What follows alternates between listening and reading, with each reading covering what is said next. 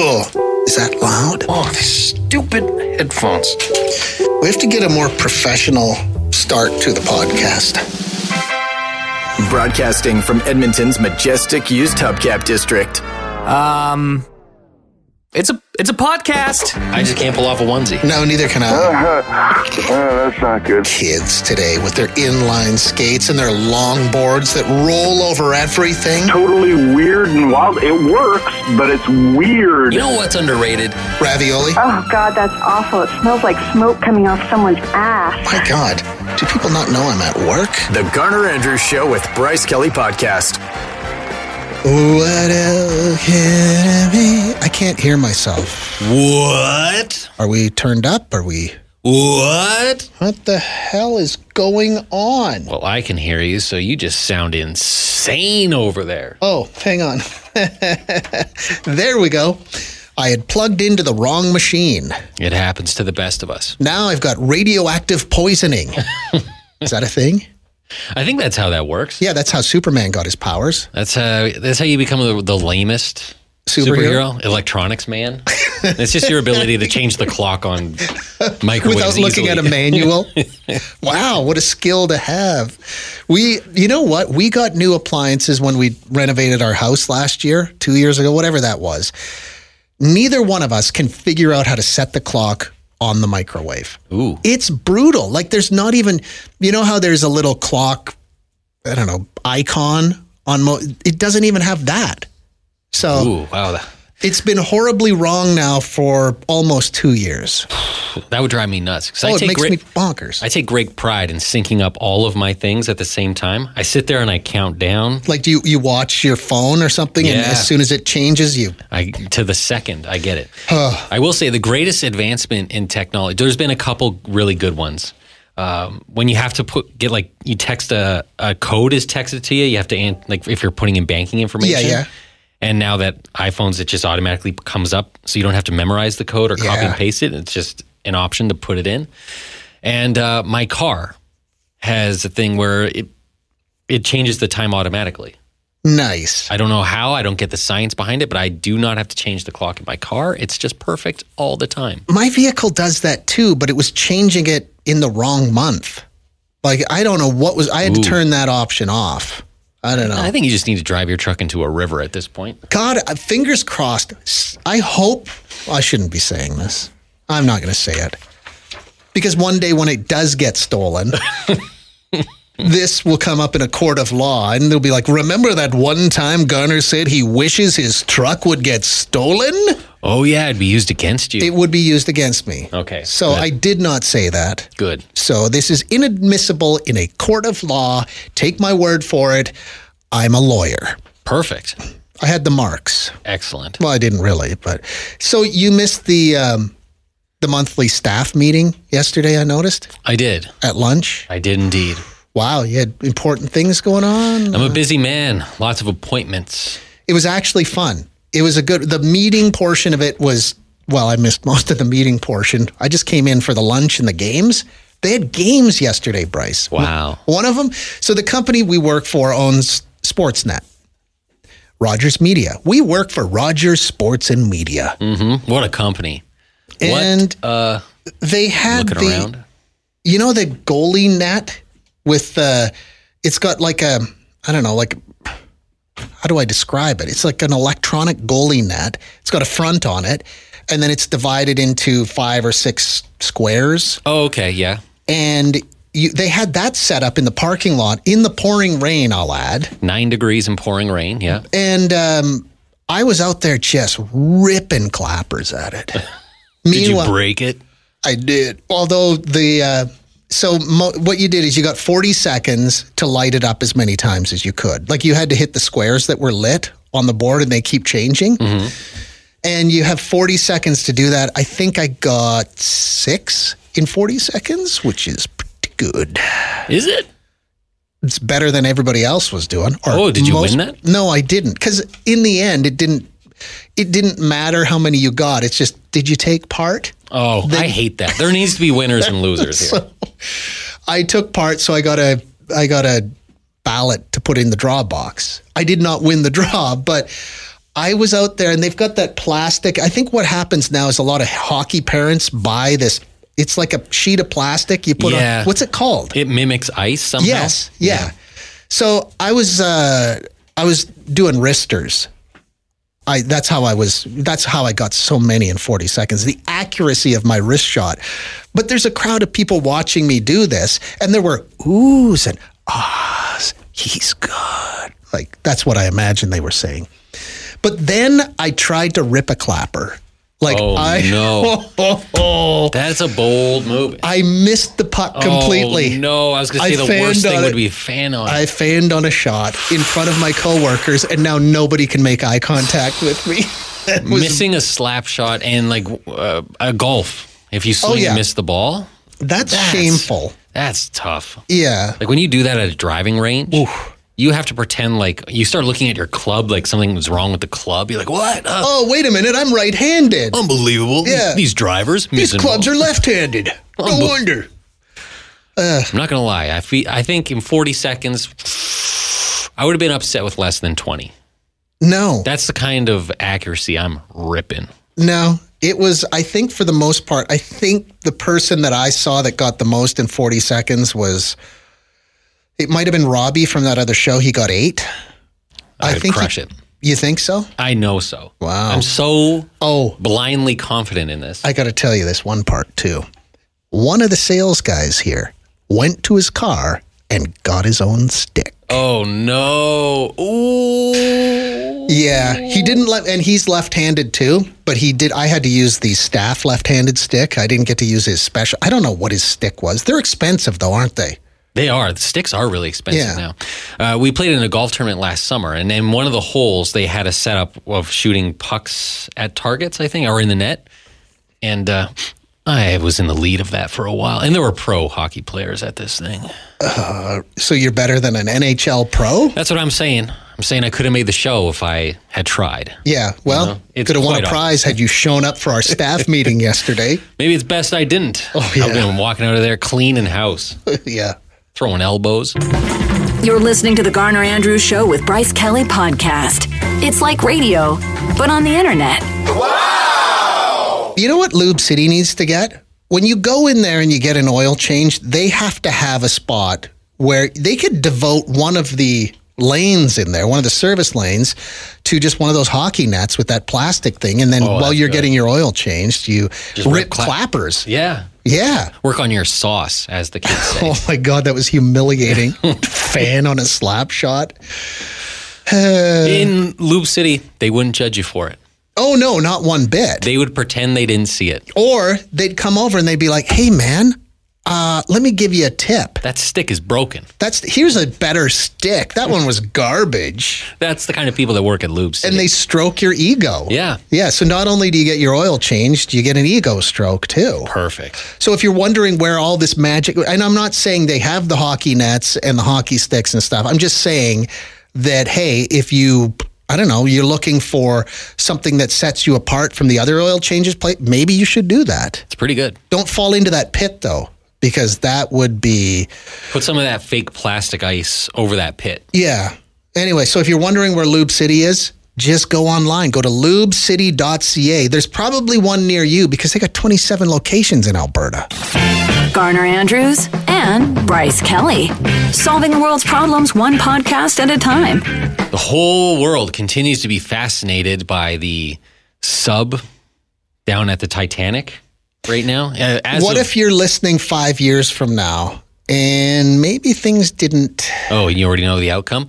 So where we sit in this current time and space... My fingers are crossed. We don't know yet. There's about, 24 hours or so left before they're out of oxygen? This is going to be spectacular, though, if they pull this off. If they can pull this off. It's a big if. Let's be real. It's a big if. But if they do, it would be high on the list of the most impressive rescues.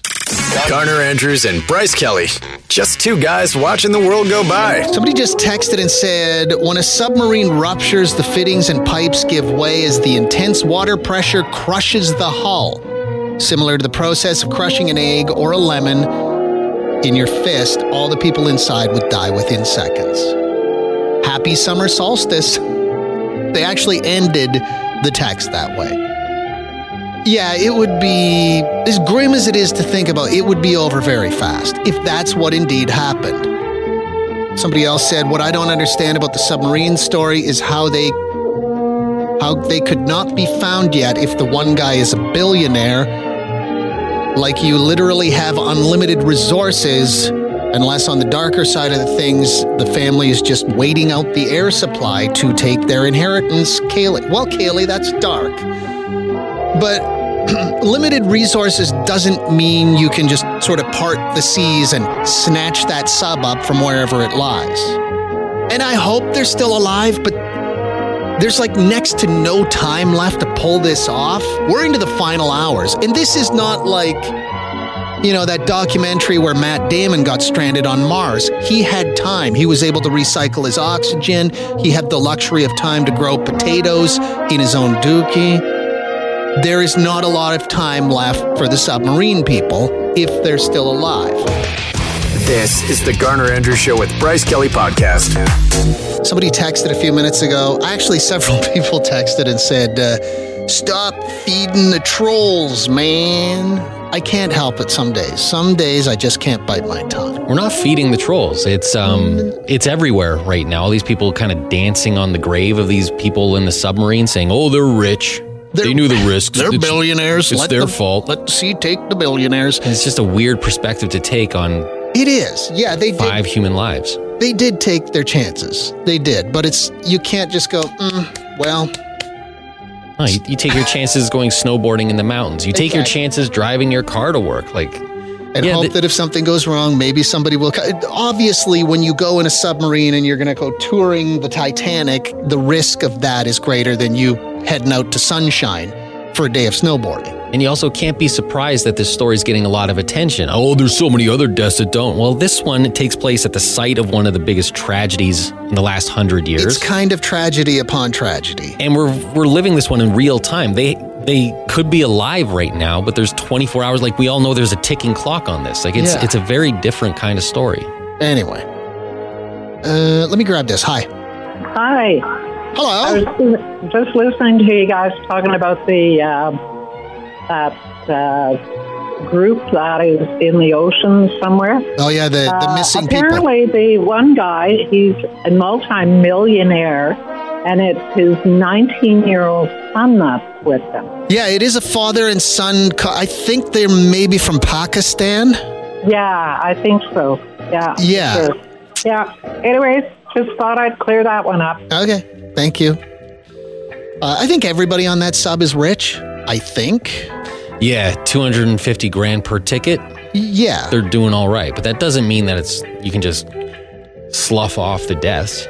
And, on another, somewhat related topic, still to this very day, my all-time favorite piece of live TV coverage was when they pulled those Chilean miners out of the ground.